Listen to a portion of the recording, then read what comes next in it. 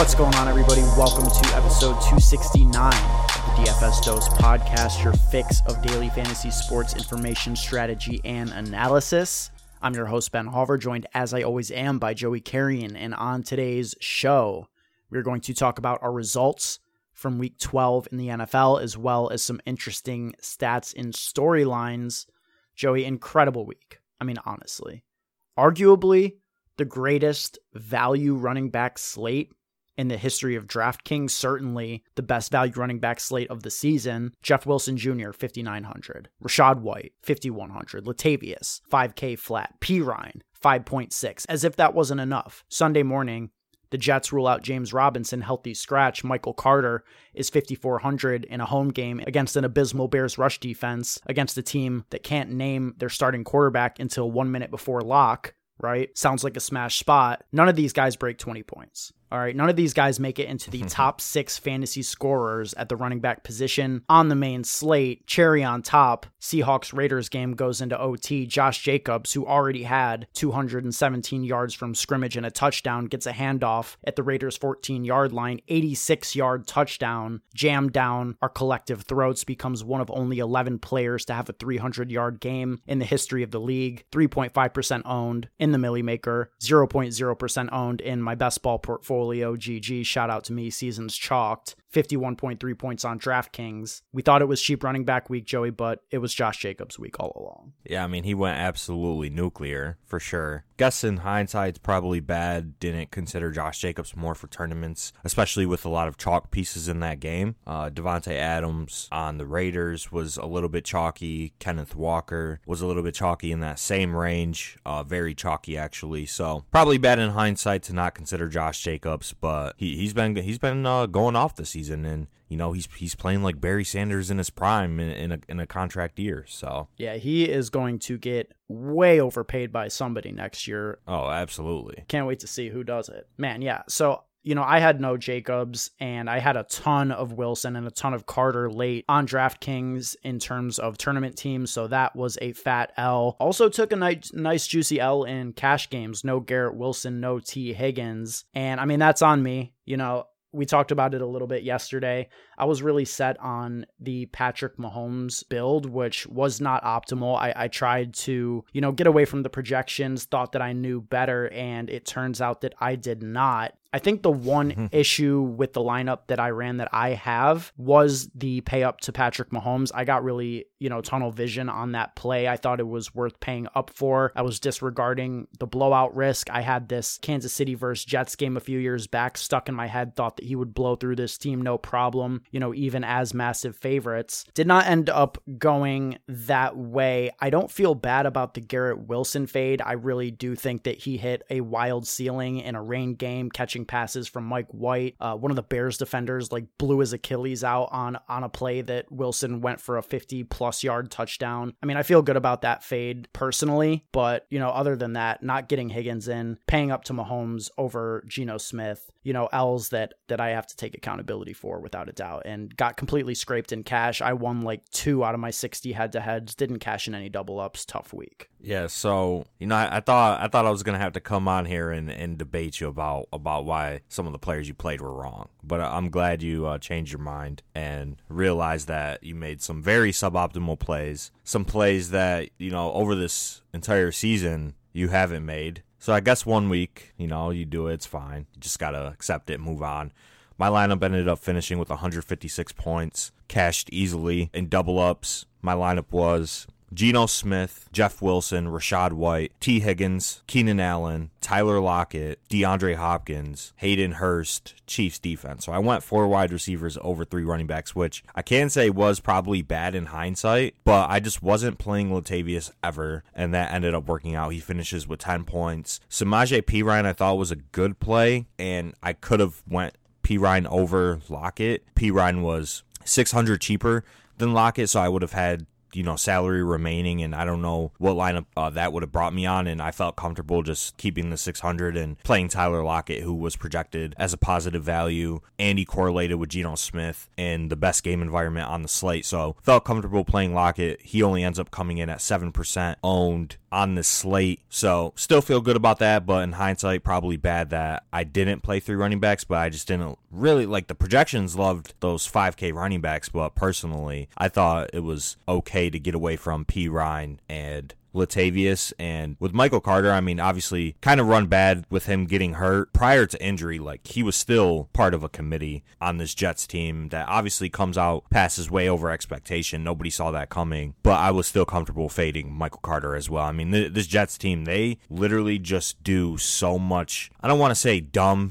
because they've been winning, but they do a lot of dumb shit in terms of the rotations of the players. And Michael Carter comes out, splits time with 2 other running backs, gets hurt, bust. And there was just like a lot of assumption in his projection. Probably not optimal. Like, we all read into it as James Robinson is inactive, so here comes Michael Carter, smash week, full workhorse workload week. But even prior to the injury, it looked like Zonovan Knight, who I've never even heard of in my life, was, out touching him and out producing him, ended up having a pretty decent game, obviously boosted because Carter left early. But yeah, definitely kind of like a quick reaction to some late news. I'm right on board with you that I think Latavius and Pirine were fine fades. I kind of was looking at Kenneth Walker as more of a must play. I originally got up to him, ended up making some swaps in my cash team to get off of him and on to Adams once I was down without 35% T. Higgins and 25% Garrett Wilson in cash. And to your point, man, I don't know. I just feel like it's wild to me that the train lineup, the most popular lineups on DraftKings and cash, were 4 wide receivers this week. Like, I don't know.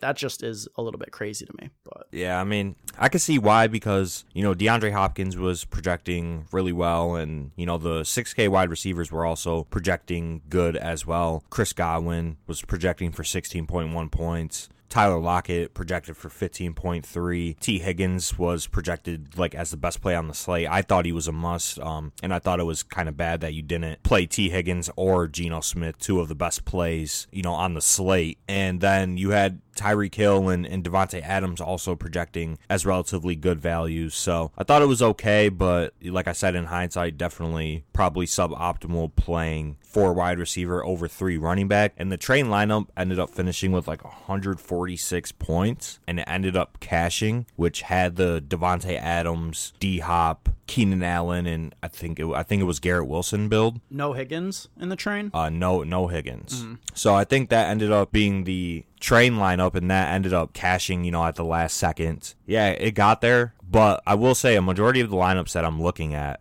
in the $25 single entry double up, 56% of the top 50% lineups ran 3 running backs. So it was definitely optimal this week. Got you. Yeah. Always just tough when you feel like you have a really good grasp on the slate. And I feel like we did have a good grasp on this slate, but on to the next one, fun slate next week. Hopefully we'll get into that as the week develops. Let's touch on some of the interesting stats and storylines, some fun ones, Joey. Last week we touched on this being the time of year that rookies really pop off and make meaningful impacts on their team. Last week, Garrett Wilson, Treylon Burks, Christian Watson, all guys that we discussed. This week, they all get it done once again. Add Brian Robinson to the list. The rookie running back rushed 18 times for 105 yards. His first career 100-yard rushing game, added 2 catches on 3 targets for 14 yards and a touchdown. Look, man, I've been getting buried by Josh Jacobs all season long, in part, I think, because of the biases that I previously held against him from early in his career. And I just want to make sure that we don't do that to Brian Robinson again. 5.8 yards per carry against Atlanta. Gets shot before the season starts, comes back very fast. I think it's pretty reasonable to think maybe that impacted his return. Now he's starting to turn it up, comes out of the tunnel to many men in his return game in week 5. Comes out yesterday after jamming it down the Falcons' throat with literally the biggest hat that I've ever seen on his head. Like, legitimately, dude is wearing a giant, massive, it looked like some kind of snapback on his head in the locker room post game. Swag levels were literally off the chart, breaking all the models. And I kind of like what this guy's bringing to the table. I don't want to write him off too quickly, and I feel like we were starting to. So let's rein it back on the Brian Robinson hate. This kid is he's an interesting dude. Yeah, I mean, just because he's an interesting dude, I mean, that doesn't mean shit to me personally. I still don't think he's that good at football. Not much else to say, to be honest. I mean, he had a good game. Shout out to him, but he's long-term, like, he's not as good as Josh Jacobs. I'll say that. Are you going to hit him up for the plug on the hats? He said he has the plug and that, his friends make the giant hats. Are you interested in acquiring one? Like, do you want one as your Christmas gift this year? Nah, see, I'm not a big hat guy. But you wouldn't rock like, a 3 foot wide, Patriot snap? Nah. I mean, I just don't wear hats. There's been some research done that like consistently wearing a hat is bad for your hair. It could recede your hairline, faster. So I'm good on that. I don't want a receding hairline in my 20s. That'd be a tough scene. Indeed. All right. I said that Treylon Burks got it done yesterday, and he did. 17 points at 4,200 was enough to get it done. He was in the Millie-making lineup yesterday, but he didn't really get there in a traditional sense, Joey. And I know that you happen to be somebody who bet on a Derrick Henry anytime touchdown. Walk me through the process of that yesterday. Yeah, I mean, I had him in a parlay, and it wouldn't have won either way. So in the end, it didn't fucking matter. Shout out to Mark Andrews as well for dropping an easy touchdown, standard. But Derrick Henry just galloping down the field, looking like an easy touchdown. Dude comes up from behind, fumbles him. Treylon Burks recovers the fumble in the end zone for a touchdown. I mean, all of the people who played Burks over Garrett Wilson, I mean, they also ran good with that, getting a free 6 points. 100p. But yeah, I mean, not as tilted because the bet would have lost either way. So that's good. I mean, the real-time tilt was off the charts because you also had his rushing yards, and that was like an 80-yard catch. Yep. Not a run. Yeah, I mean, nothing ever goes Absolutely right. So, brutal. I mean, Thanksgiving, Sunday, what does it fucking matter? Nothing goes right, so. Goddamn, absolutely brutal. I mean, things went right for Trevor Lawrence yesterday, right? He finally flashed some ceiling, 321 and 3 touchdowns passing, 28.94 points on DraftKings, highest scoring quarterback on the main slate. I'm pretty sure, and correct me if you know that I'm wrong here, that's the highest scoring fantasy game of his young career. Nah, it is for sure. It is, yeah. So, we sort of talked about it with T-Law that we both believe that the ceiling has existed for him, but it's been hard to play into Jag stuff without first seeing it. I mean, it's not like he dropped 35, 40. I mean, we've seen a little bit of ceiling from him now. He played really well, was absolutely dotting up the Ravens secondary down the stretch in the fourth quarter. Gets Detroit on the schedule next week. I think he'll certainly be in play sub 6K. I'm sure we'll talk about him on Thursday. So, yeah, I mean, I don't know. Just generally shout out to Trevor. It was nice to see a bit of ceiling from him. Yeah, good game from Trevor for sure. And coming out, he's had a ton of talent. He's shown flashes of being, a great quarterback in the NFL, just been kind of hampered by team environment and players around him. But he gets a good game out of, Zay Jones. Christian Kirk is okay. Marvin Jones catches the game-winning touchdown. So he got some play out of his outside receivers, but I still think his ceiling is still low just with the skill position players that he has. Obviously, this week coming up, he's going to be chalk at 5,900, in Detroit against this Lions defense that gives up the most fantasy points to quarterbacks. But I still want to see the Jaguars go out and be aggressive and get him more playmakers. I know they have Calvin Ridley waiting in the wings, but I still think they need another player or two on the outside to, complement Calvin Ridley and Christian Kirk long term for Trevor Lawrence to really ascend into the top tier quarterbacks. Yeah, absolutely. They definitely feel like they are a year away, but I could see Trevor Lawrence being, like a best ball winning pick next year if his ADP is held in check. Calvin Ridley, Christian Kirk, Travis Etienne, and then potentially another addition to the pass catching corps could be, massive for Trevor Lawrence in year 3. I suppose that is a discussion for April through August, though. One person who didn't enjoy Trevor Lawrence's success yesterday was Lamar Jackson. Unable to get away with the win. Lamar has been on a bit of a fantasy cold streak lately, trying to get the comeback off, got the Ravens in position for Justin Tucker to attempt what would have been the longest field goal in NFL history. I mean, that shit looked like it was going in for a second, but just didn't have the distance. And Lamar made a pretty big post-game mistake, in my opinion. When you're in a vulnerable state of mind, temper's boiling, you can feel it in your body, you're looking for a reason to lash out. In that mental state, I think the stone worst thing you can do is open the Bird app, right? Lamar Jackson decided to peep his Twitter after the game, and what he saw was a tweet from a gentleman by the name of Castle Will Kill, tweeted at 5:11 p.m. from Twitter on Android. Shout out to Castle using a real phone, king shit. Castle said, when someone is asking for over 250 million guaranteed, like at Lamar, games like this should not come down to Justin Tucker. Let Lamar walk, spend that money on a well-rounded team. To this, Lamar replied, boy, shut the fuck up. Y'all be capping too much on this app. Motherfucker never smelled a football field, never did shit, but eat dick. Your reaction?